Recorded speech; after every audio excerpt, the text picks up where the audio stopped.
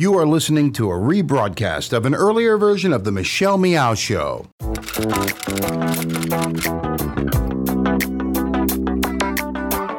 You should wait to come out, that you should try to gain rank or status before you do that. That's a bunch of bull.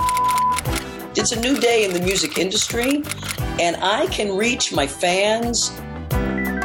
We're getting there. I've caused harm to the political agenda, and which I'm actually happy for. I would say probably the best message to them is that they're on the wrong side of history. Whether you're lesbian, gay, bi, transgender, or whatever, love is love. Shout it out to the world. The Michelle Meow Show. Your A through Z, covering the LGBT, LMNOP, and everyone in between show.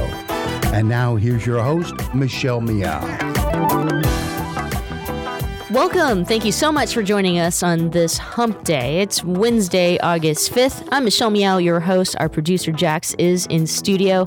I can't believe it's already Wednesday of this week, but at the same time, I did kind of have a tough time getting out of bed. Jax? Yes, same for me on this hump day. I don't know. I just, maybe it's this hot, muggy weather in San Francisco. It's been this like kind of weird. It's cloudy. There's supposed to be a thunderstorm soon, but it's still really hot and humid. For me, I'm subletting a room and I'm sleeping in someone's tiny twin bed and I'm 6 feet tall. So maybe that actually makes it easier to get up because I'm not comfortable. Yeah. Okay. You win. So let's just be happy that it's hump day. Let's start off with some news today, some gay news. That's what I used to call it in, my previous days or previous shows. So let's go back and call it that. Gay news? Gay news. I like that. Some headlines today. So, just because we're both lesbians, we like to talk about lesbian things. Kristen Stewart, the famous actress from the Twilight, series.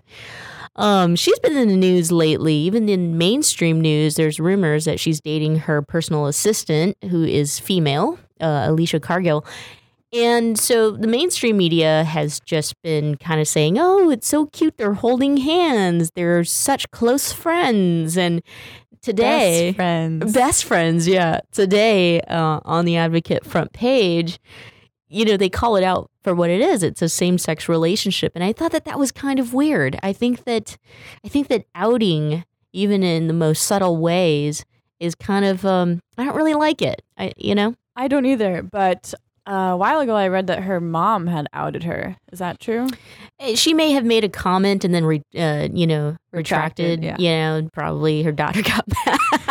I just say that if Kristen Stewart hasn't publicly come out to say that this is the relationship that she's in, I don't know. I don't think that we're at a place to, judge her or try to call her out, even if you're the advocate. The only person that should be doing the outing in any situation is the person who doesn't want to come out or does. Right. I mean, I have my own personal opinions, and my personal opinion is that, she would make a great lesbian. Super attractive. Super attractive. She's kind of always had that swag, We've always hoped. Yeah. Right. Now, you're going to get a kick out of this story, this headline. The Chicago Theological Seminary was distributing Second Coming condoms at a Pride event or Pride festival. What a play on words. But, they're getting some heat for it, obviously angered some Christians. Come to Jesus with Seminary's Second Coming's condom. Right. Yeah.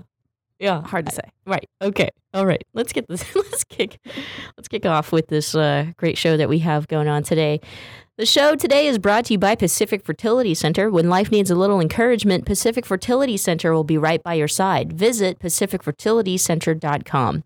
Our guest today is with Sparta Pride. Sparta is a group of LGBT people who serve or have served in the military, and it also includes their families as well as veterans and uniformed allies. And with us today from Sparta Pride is Jacob Eliezer. Jacob, welcome to the show.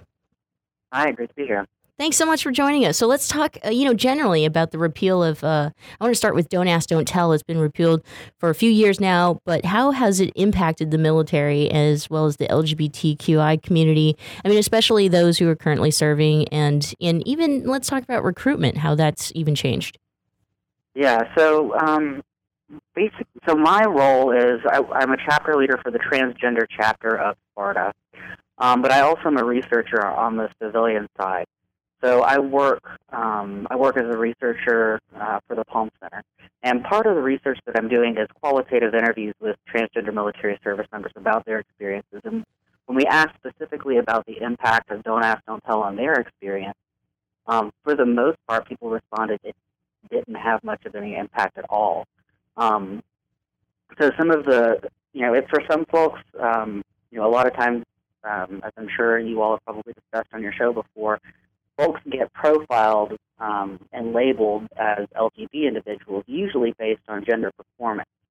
Mm-hmm. And so one of the struggles that folks have been facing after the repeal of Don't Ask, Don't Tell is the increased scrutiny on gender-based dress and behavior for service members. So rather than picking on folks for being gay or lesbian or bisexual, they find other means of doing that. And that's come into some of the uniform regulations. So new standards for hair require women to have a certain length of haircut, regulations specifying the wear of makeup by men, these sorts of things. And so in a sense, it's almost been a heightened level of scrutiny for folks who fall into that gender nonconforming or transgender or any sort of gender diverse individual. Since you brought it up, I mean, just listening to you, I have a ton of questions about that, but let's go straight into, transgender service. Obviously, we know that there is no policy that allows for transgender service members to serve openly. However, it's been reported by the Secretary of Defense recently, or, some time ago, that a working group is actively working on making that happen. Do we know the status of that and if it's actually happening? I mean, so many people are talking about this actually happening. That is correct. So folks have been, our organization has been working on this for quite a while now. And if you had asked me even 3 years ago if this would even be possible, I would have laughed in your face, to be quite honest. So I'm a transgender man. I've been serving in the Kentucky Army National Guard for about the past 8 to 9 years now, and it's been a fight, mm-hmm. And very much like LGBT people under Don't Ask, Don't Tell. It's you have to keep your entire life hidden and separated, and so some of those narratives are really, really very similar to those of LGBT service members. The thing that's different for transgender service members is that that silent service not only impacts their personal lives and causes stress and impacts their families, but it also has an incredible impact on their access to medical and mental health treatment, and particularly in transition. So we have service members who are now, they can't kick us out, but the military hasn't quite decided what to do with this in the meantime. So until the policy review the results of the policy review has been published, the situation of trans services members right now is kind of mixed messages, right? Is it safe to come out? Is it not safe to come out? Maybe my command knows or has started investigating me. What are my rights in this process? What can my commander do to me? One of the things that people are struggling with is, as soon as you are identified as being a transgender person, it initiates the separation process. And once the separation process has been initiated, they flag you, which means that you cannot be transferred or you can't be transferred, and you're not eligible for any sort of favorable action while you're in that process. And so the current policy that got issued wasn't all of a sudden trans people could serve now. We are going to hold these cases at the level of the Pentagon. And so what's happening is those individuals have had the separation process initiated, yet no guidance is given to those commanders on how to treat those cases. And so if a service member happens to be in a command environment that is not welcoming and not accepting, and they're getting harassed or they're experiencing discrimination, they've not been able to transfer out of those units. And then the commanders aren't processing the discharges either. So you're kind of kind of trapped in a bad situation. Stuck, yeah. So that's not the case for all or even most of the service members that we've worked with. It is something that in terms of things that we're concerned about right now is definitely on the radar. For the most part, though, our service members who are out to their commanders have had very positive reception, and part of this, I think, is because the commanders are just now getting to the awareness that sexual orientation and gender identity aren't the same thing. I know when I came out to my commander, she had no idea that transgender persons weren't covered in the repeal of Don't Ask, Don't Tell. And so that's been a big educational piece for us and for our service members' leadership. Mm-hmm. So it's been a really mixed bag, and that's the problem right now with the policy is just the level of inconsistency in how the policy is being executed across the board and how service members are being treated. Because at this point, no guidance has been issued. Michelle Meow, we're speaking with Jacob Eliezer. I got to say it like a few more times. Eliezer. I like it. It sounds like a character, a superhero, which I'm sure you are. You serve our country. With Jacob Eliezer, he is with Sparta Pride. Jacob, we just talked about Don't Ask, Don't Tell and how it's impacted, service members in the LGBT and T community. And that's kind of like, the question that I wanted to ask was what types of educational programs were actually deployed after Don't Ask, Don't Tell was repealed? And it sounds like, it's just kind of been, was there an official program or is there an official program? There was the repeal of Don't Ask, Don't Tell. It was a multi-tiered educational program. They, in fact, delayed the policy rollout. It happened over several months, I think 9 months from the time the initial repeal happened to the time that the new policy was officially in place.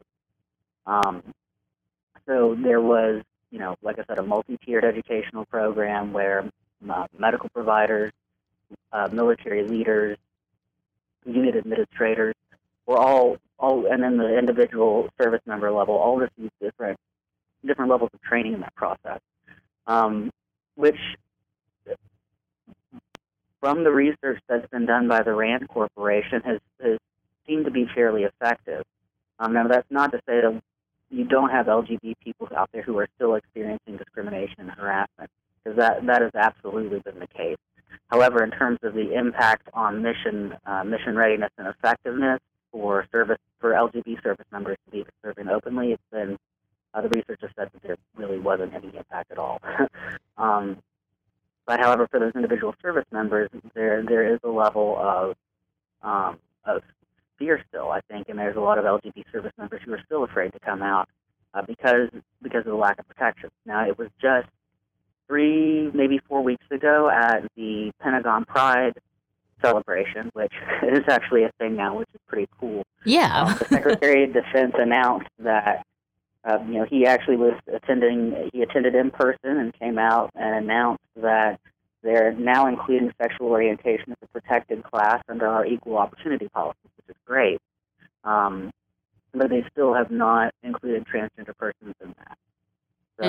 So we're waiting. Yeah. Mm-hmm. Well, Jacob, let's take a quick break right here. But when we come back, I want to continue our conversation and talk about recruitment and kind of how that's also changed since Don't Ask, Don't Tell has been repealed. So stay with us. Yeah, sure. The Michelle Meow Show continues right after this.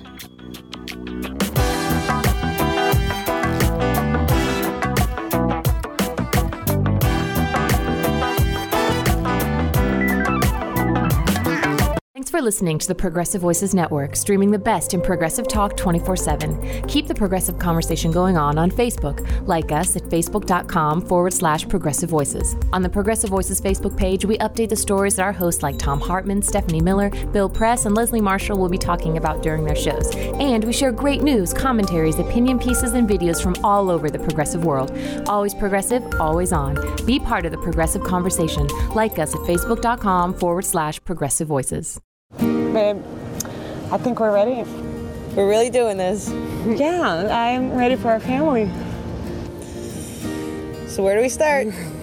Starting a family is a team effort, and when life needs a little encouragement, Pacific Fertility Center will be right by your side. As a unified team of the best fertility specialists, guided by the highest ethical standards, Pacific Fertility Center provides patients with compassionate fertility care. Visit pacificfertilitycenter.com.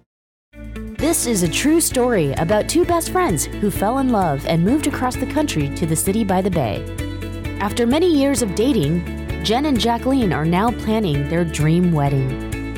It's a big moment in everyone's life when you say I do, especially when you can make choices for your authentic life and your loved ones too. Congratulations, Jen and Jacqueline. Live your authentic life. A special message brought to you by Weatherford BMW.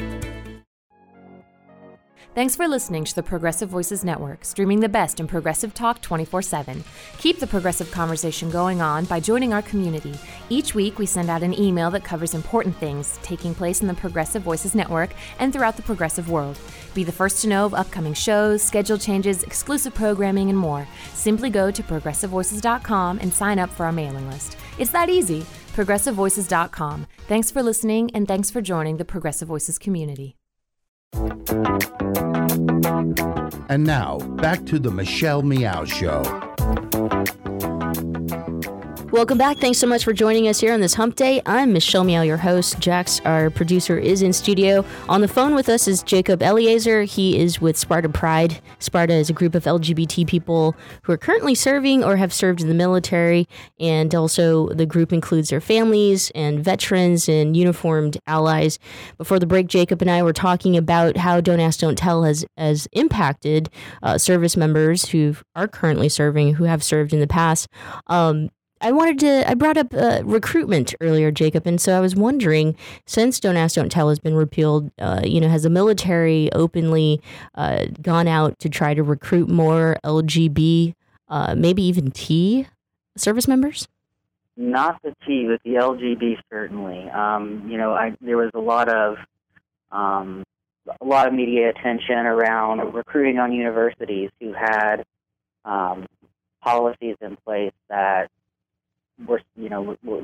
had non-discrimination policies in place on their campuses, and I think particularly in Harvard, they outlawed military recruiting on campus for a long time because of the ban on LGBT service. So that resumed after Don't Ask, Don't Tell was repealed, and there's been military recruiting events happening at Pride events across the nation. I was just at the local Pride a few years ago after the repeal and saw a military recruiting, a Marine Corps recruiting table there, which was really interesting. It's interesting.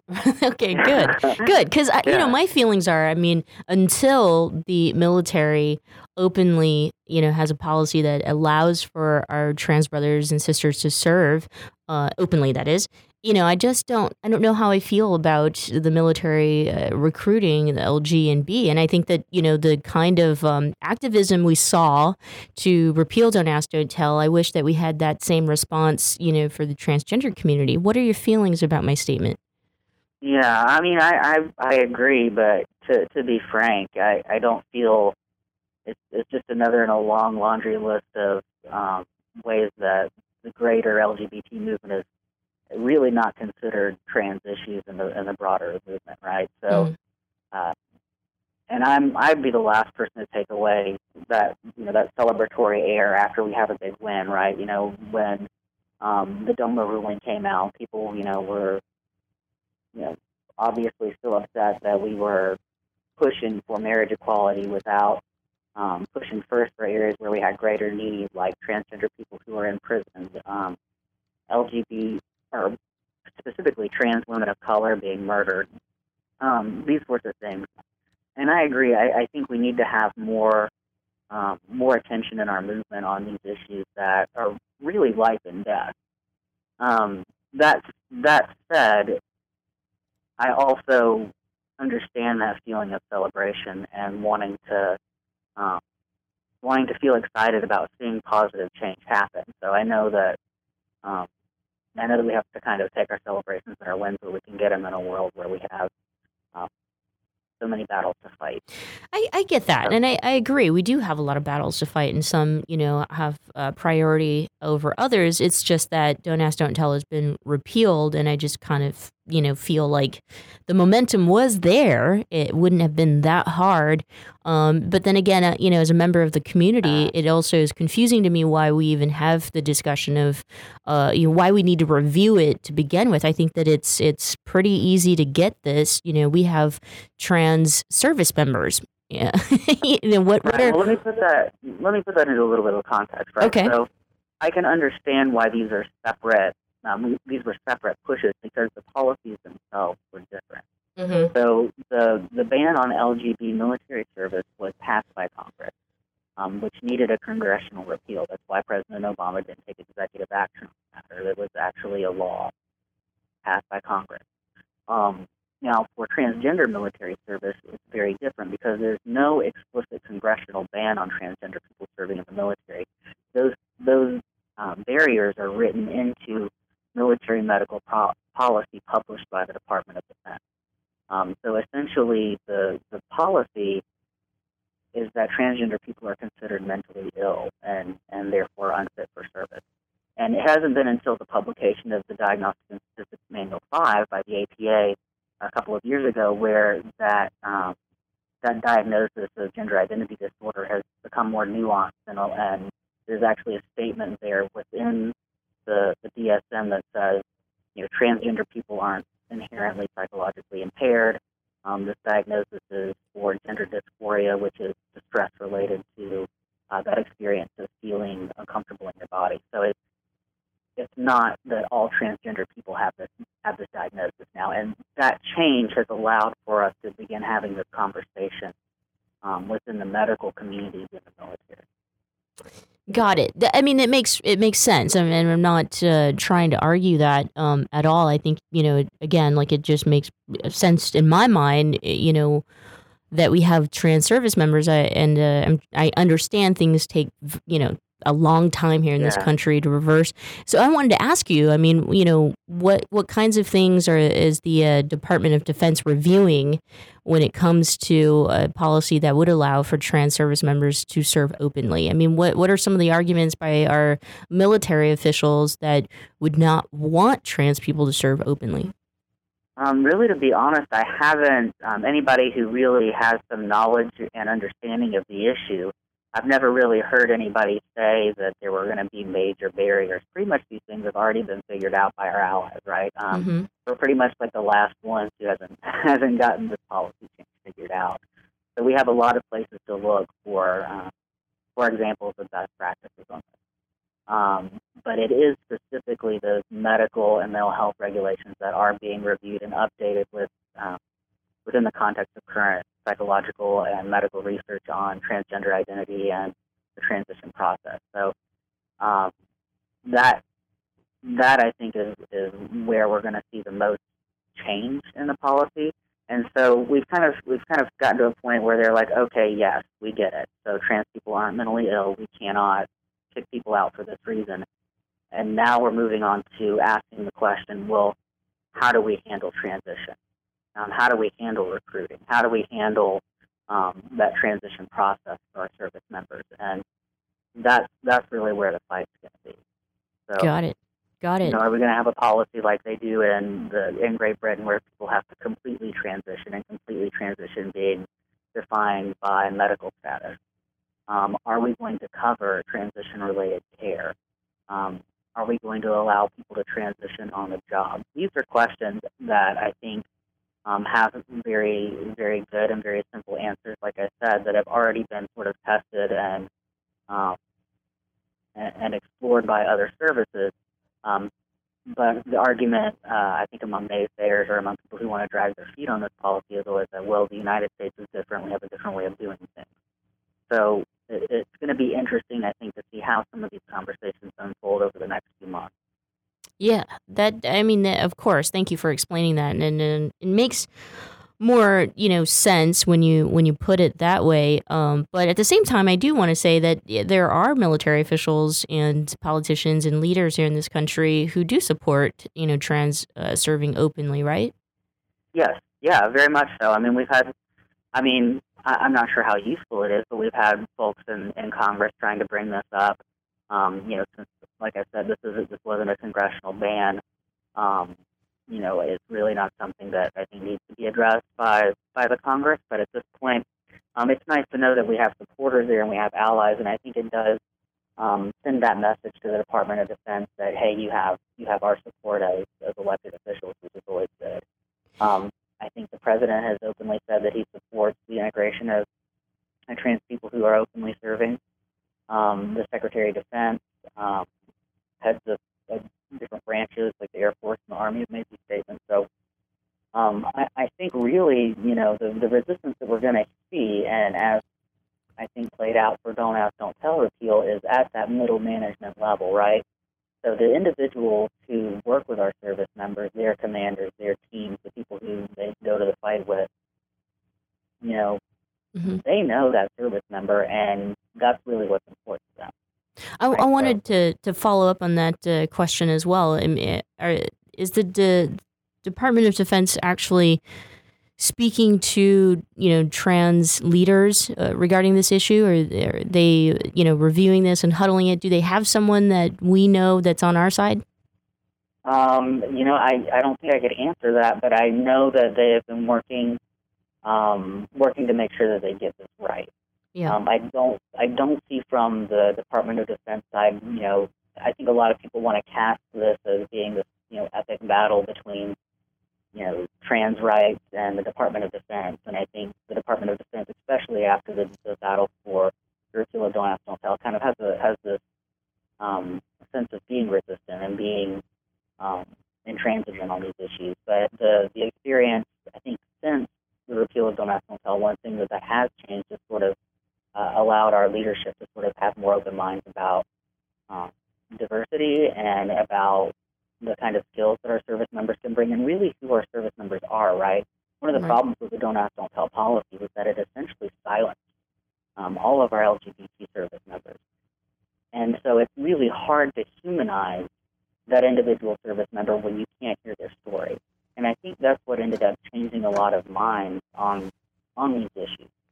And so I think being able to speak openly, now that we have a policy where folks aren't allowed to get kicked out, we do have some folks who are able to come out and speak openly about their stories. And hearing those narratives, I think, is going to be incredibly important for folks putting this into context. Jacob, just a couple more questions for you before we let you go. I think there's, part of us, or or maybe a percentage of the population after Don't Ask, Don't Tell had been repealed, that we kind of just said, okay, we won that fight, moving on to, marriage equality, and that's all we focused on. I'm wondering about those who had been honorably discharged during the time that Don't Ask, Don't Tell was in place. And if we know any numbers or so of service members who have gone back to serve for the military, or how their lives have changed. Yeah, I don't have numbers for you on that off the top of my head. I'm not sure, honestly, whether I'm guessing DoD might be tracking on that. What we are able to track are people who have homosexual or transsexual or transgender, somewhere that language put in their discharge paperwork. The problem with that is that many individuals, LGBT and T, are discharged for reasons other than the official policy, just so that people can get them out, right? So, this would be through judicial processes for failing to conform to, dress and uniform and regulations. Giving them repeated bad performance evaluations, whether it's warranted or not, so they can get them out for those reasons, any number of things. So the challenge with that is going to be folks who weren't discharged under those policies, because they're not really going to have a lot of legal backing when they decide that they want to come and re-enlist, or if they want to get their discharge paperwork updated so that it says honorable service on it. That's where it's going to be a challenge. But I know that those discharges are being reviewed and updated. It's just a lengthy and drawn out process. So Got it. They'll find some way to try and expedite that and help out. Because I know a lot of folks, it really impacts your employment, and we know that unemployment for trans people is much, much, much worse than it is for cisgender persons in the United States, and that's not enough as it is. So having a dishonorable discharge on your record certainly doesn't help. So trying to get that cleared up, I think, is probably, in terms of order of importance might be the more emergency issue. But definitely for folks who want to come back in and serve, getting those discharges corrected and updated is important as well. And Jacob, and I'm just wrapping up, and my last, thought to you, that would be part of the reason why an organization like Sparta is important. It sounds like, although Don't Ask, Don't Tell has been repealed, and although we're making, some progress regarding the trans policy on serving openly, we still need an organization that can speak for LGBTQ rights, right? Absolutely. I mean, I think you're always going to have people, let's be real, the military is a hyper-masculine and in many ways misogynistic organization. And I say that with a lot of love. I love being in the military. I love serving. I love the people that I serve with. But there is still a culture, a culture of oppression, I think, in the military that's going to be very, very difficult to change. We can see that in a number of issues, from women in combat to challenges the military has recently had with military sexual trauma. But I think once we start building these coalitions and start working together and working not against our military leadership, but with them, coming to them not, here are your problems, but here are some solutions, I think is going to make a much more effective vehicle for change within the Department of Defense. Jacob, thank you so much for being with us here on the program and telling us all about Sparta and the work you do. Thank you for that as well. Yes, and thanks so much for making space for this conversation and to talk about these issues. It's very important. You got it. Jacob Eliezer, he's with Sparta Pride. To support the work that they do, please visit spartapride.org. The Michelle Meow Show continues right after this. We'll talk to one of the founders of the very first trans modeling agency. Don't go away.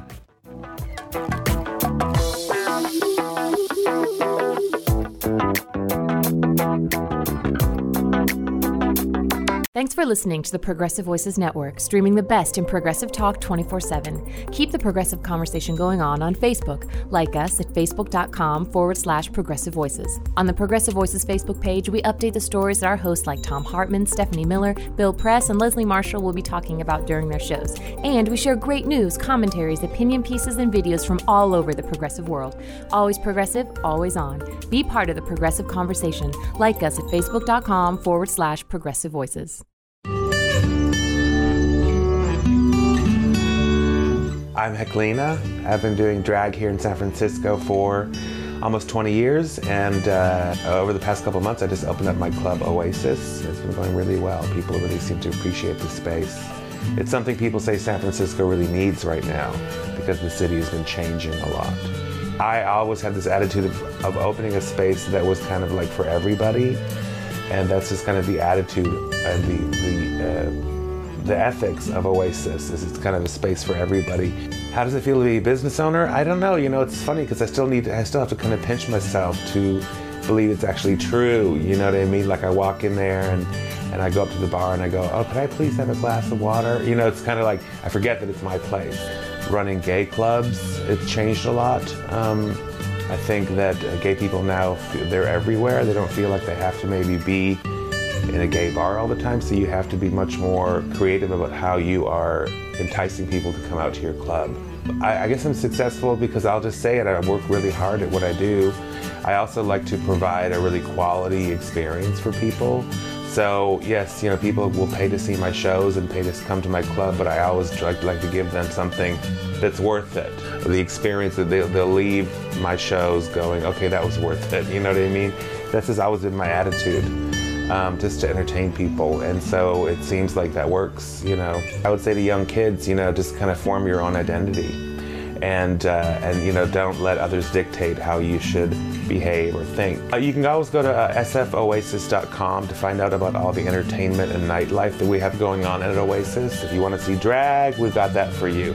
If you want to see some queer hip-hop parties or queer dance parties, we have that for you. Spotlight on Success and Achievement, brought to you by Wells Fargo. Together we'll go far. And now, back to the Michelle Meow Show.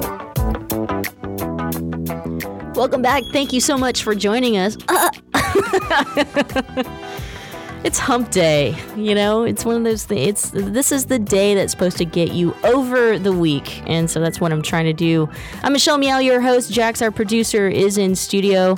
Our next guest, I'm so excited, actually. By the way, I should probably take a shot at tequila or something. That's how excited I am.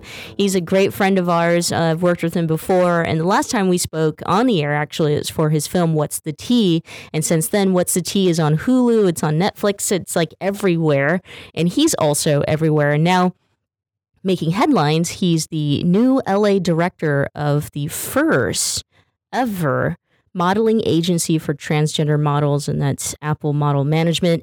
I'd like to welcome Cecilio Ascension to the show. Cecilio, welcome. Hi, Michelle. How are you? I'm doing great. It's so good to hear your voice, and then it's like, you know, it's just so crazy because here you are, just making news all over again, but like in a very big way. You've got so many huge projects, and I know you're here to talk about Apple Model Management, but you know, our listeners have heard you before when you discuss What's the Tea. Since then, what have you been up to? You know, everything. Right? You know, it's been great. What's the Tea had a great run, and then got for distribution. Then I did my dance documentary, Stay Out, which is doing the rounds now. I just got back from the Northern American, Filipino American conference in Kentucky, and we screened there. And really, right now, I'm focusing with Apple Model Management being their new director of development with the Transgender Board. Yeah. It's been exciting. It's super exciting. I mean, you know, obviously during a time like right now where trans issues are at the forefront, I feel like you can't, you know, turn on the news without hearing something about the transgender community. And here you are doing something incredible in working with transgender models. Talk to us about, you know, kind of how you got involved in that. You know, it's just been really great. I heard about Apple Model Management a year ago. With Noam Lev and the owner of the agency, Apple, in Thailand, and they're really the first in the world to have a transgender board. Since it was in, you know, they established the agency in 2002 in Bangkok, and they opened the transgender board in 2014. And then we got to talk, like with my, you know, with what I've done with the trans community through What's the Tea, and even working with Tita Ida at Trans Thrive. And all those good things, and it was really such a good fit to work together because it's a long time coming. Mm-hmm. You know what I mean? And Apple Model Management is really, really forefront when it comes to this, because why not? Why not have transgender models? Transgender models have always been around.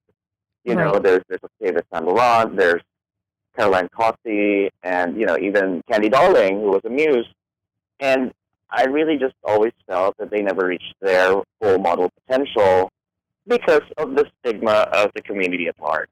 And now things are changing, and now's the time. Right. It's almost like it's celebrated every time we hear the news. You know, trans person is you know, doing big things like this and on the cover of some huge magazine. And right there in LA, I mean, you're at the heart of it. You're going to be at the center of where, you know, fashion and big brands are looking for it, and so that must be extremely exciting. It really is exciting, and Michelle, you know, even as you know, you and me as friends, where we can't say on air that we've had drinks. No, it's fine. It's fine. Like we would discuss that, you know, you and I basically have the same thrust of let's go and get to know each other within the LGBTQIA umbrella, and then basically demand from the community at large for true acceptance. We have to know each other. We have to help and elevate each other. And, you know, fashion is one vehicle that I feel like it's all gays and lesbians who are a lot. You know, there's a lot of us in the fashion industry. So why not help our trans brothers and sisters? You know, they have the capability, they're gorgeous, and, you know, why not? Why not help each other?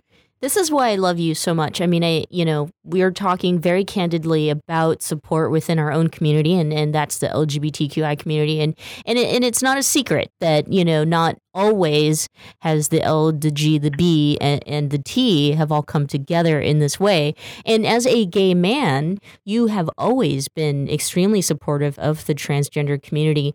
If we could go back and just kind of briefly talk about that, did you have somebody that was close to you that was transgender that you feel you wanted to support, or it's just kind of always been this way for you, right?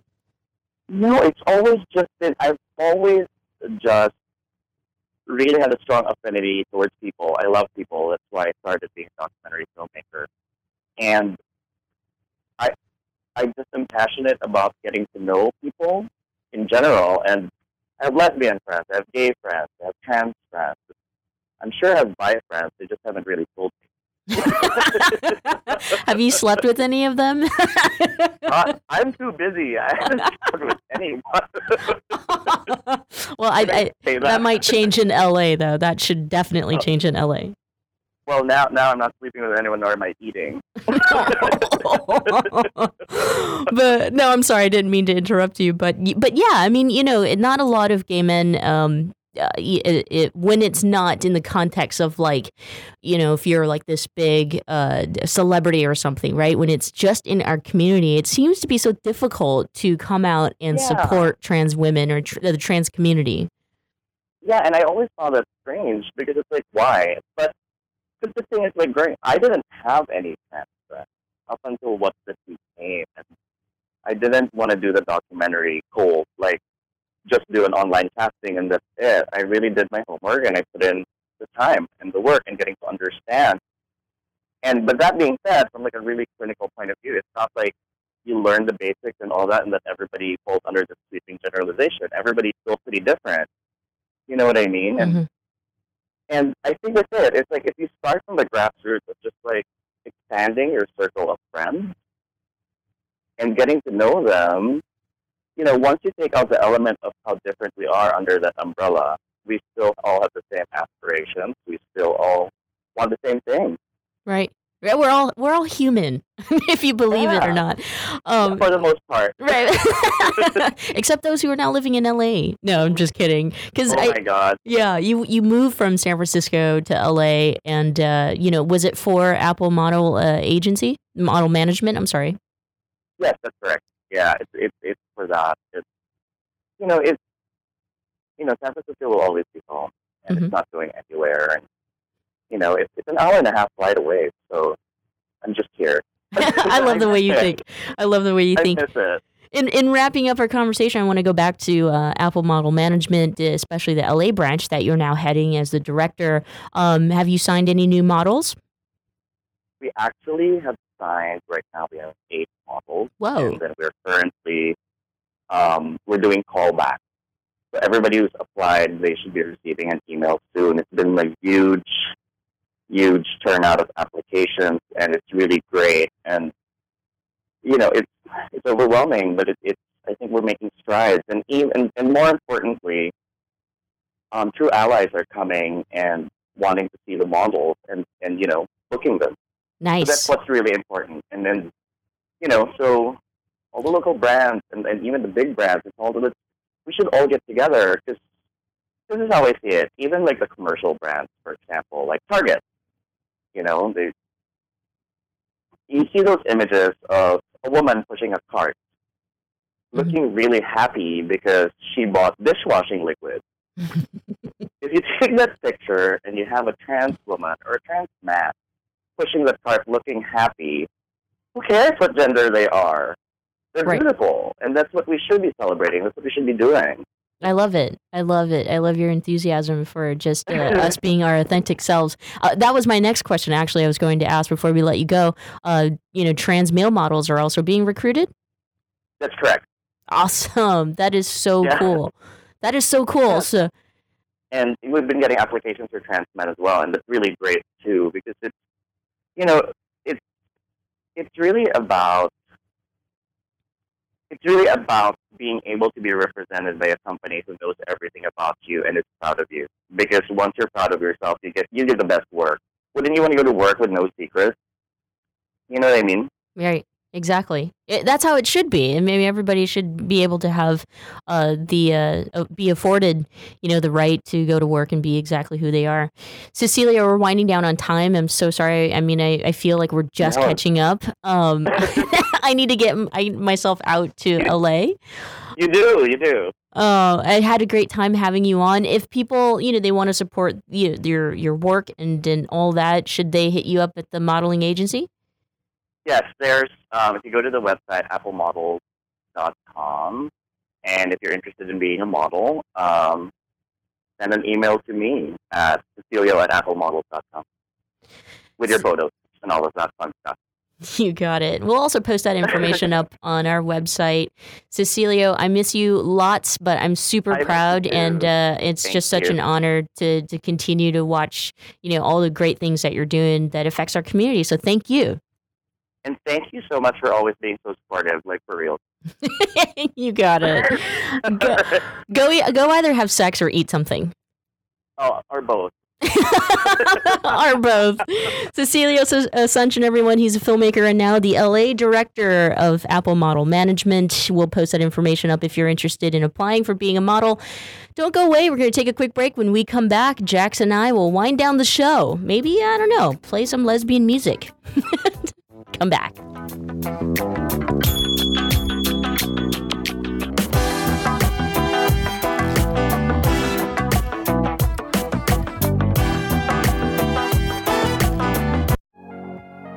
Thanks for listening to the Progressive Voices Network, streaming the best in progressive talk 24/7. Keep the progressive conversation going on by joining our community.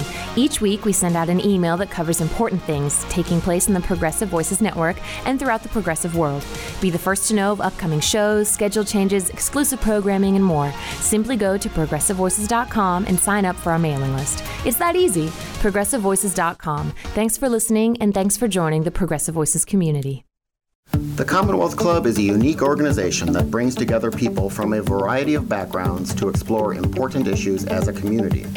Sooner or later, everyone worth hearing comes to our stage. From Marga Gomez to Richard Chamberlain, from James Hormel to Kate Kendall, leading thinkers, activists, politicians, and artists have come to the Commonwealth Club of California.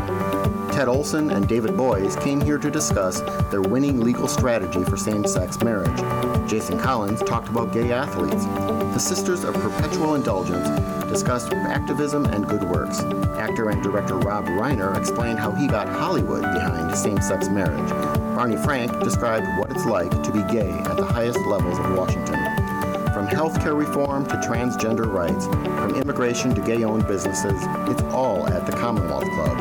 And that's still just a portion of the 450 programs we present every single year, with new programming nearly every single day. Be a part of the conversation. Learn more at commonwealthclub.org, download our free app in iTunes, and join us in person the next time you're in San Francisco. The Commonwealth Club of California puts you face-to-face with today's thought leaders.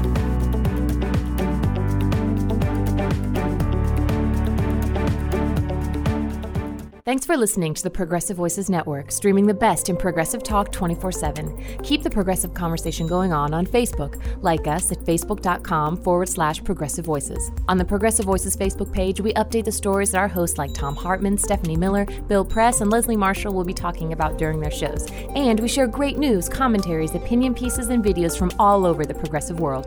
Always progressive, always on. Be part of the progressive conversation. Like us at facebook.com/progressive voices.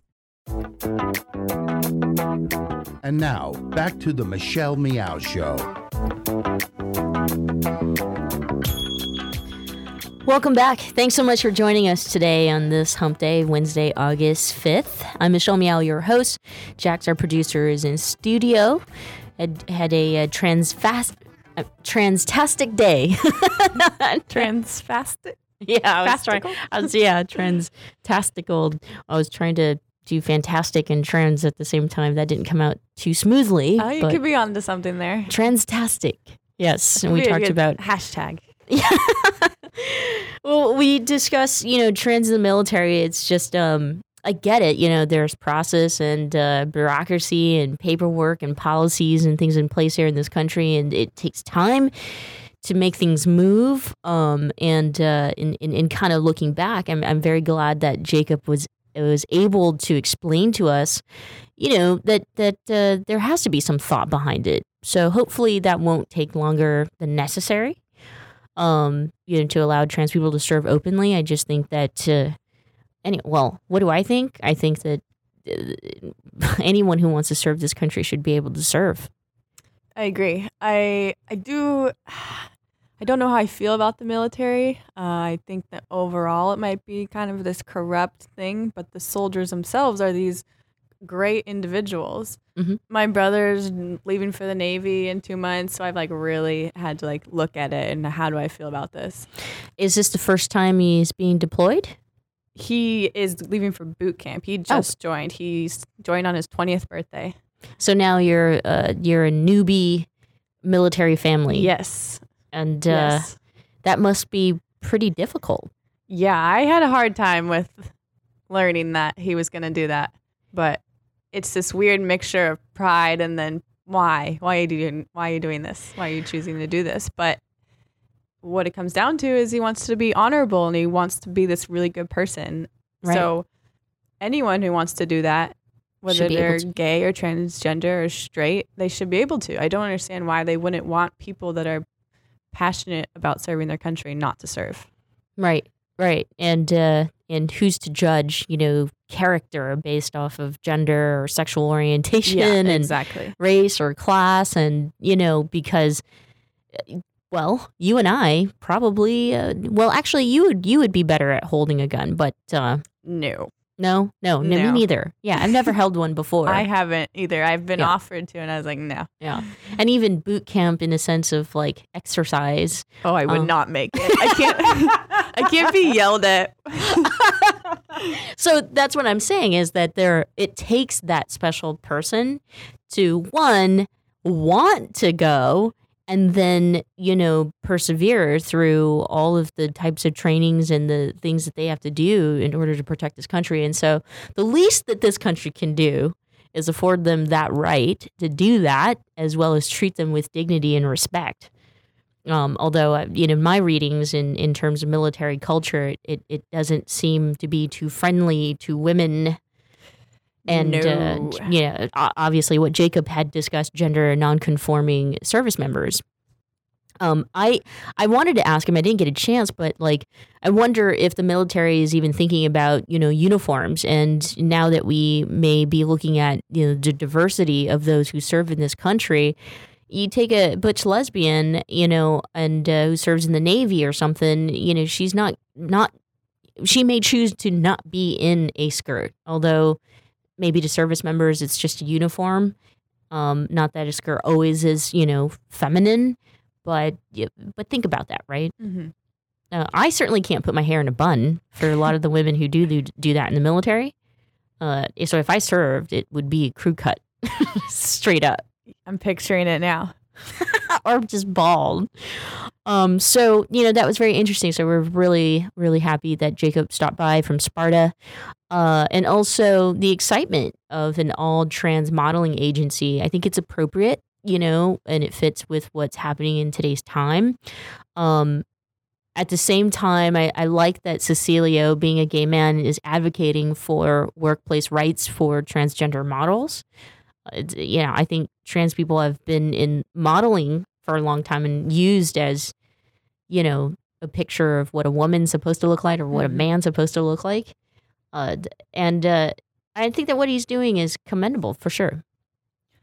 It's interesting to think about the advertisers that would use these models. Mm-hmm. Is it because they want passing as a woman, passing as a straight woman in the advertisement?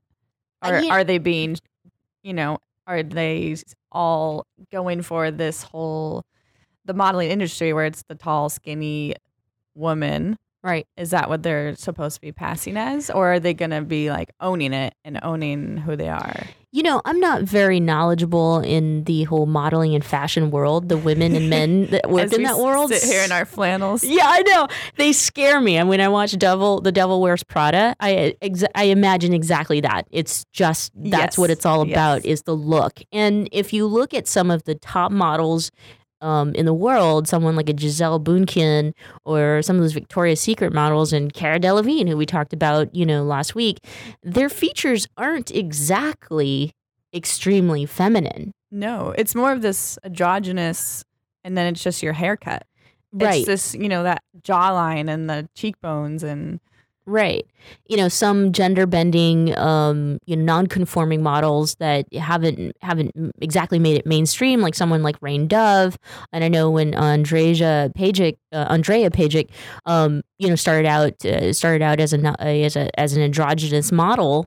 I seem to think that in fashion they kind of like to blend and bend and kind of play, and it's artistic in that way. But at least with an all trans model management, their managers can do that, which is press for more work for them. So I'm hoping that that's the case, is that they get a fair shot. Because in looking at the pictures, the Apple model, agency, they have extremely beautiful models who really do look like models and not like starving sticks. And I shouldn't say things like that. That's not very body positive of me as a woman. However, I just have my thoughts around some of the more, Euro models who, just kind of look that way. I mean, there's certainly been controversy about the eating habits and the... Yeah, that's just a whole nother show. That's just another show. And we certainly do have another show for you tomorrow coming up at 4 o'clock Pacific Standard Time. We'll talk about some incredible things. The television show, I do want to remind all of our listeners, we do produce a television show, a monthly one here in San Francisco for Coffee TV. So while it airs on a local station, I will always post the show on the website at michellemeow.com.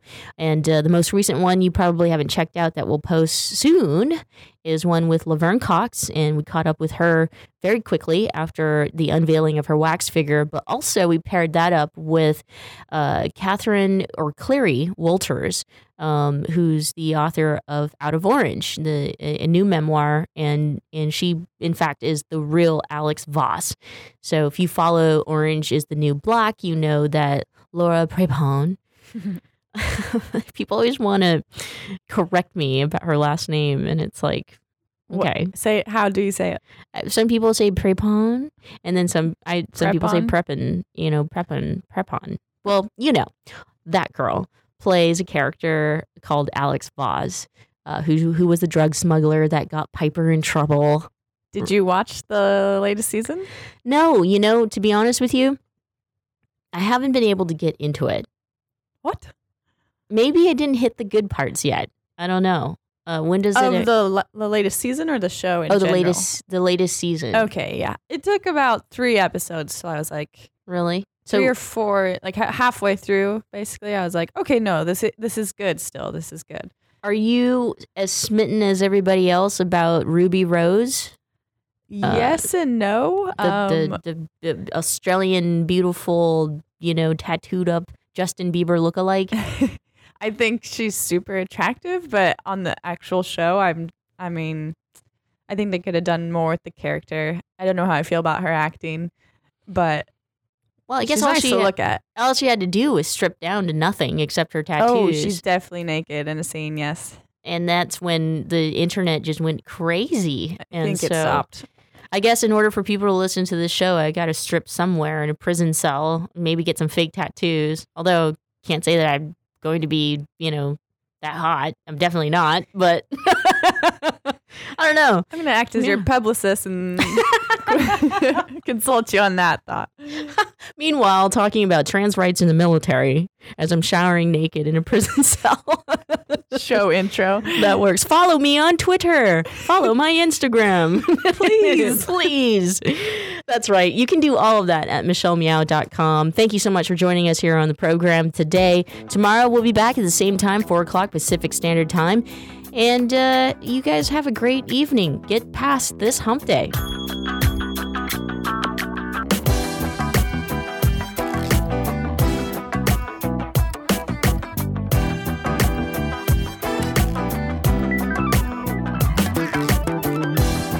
Tune into the Michelle Meow Show weekdays at 4 p.m. Pacific, 7 Eastern on Progressive Voices.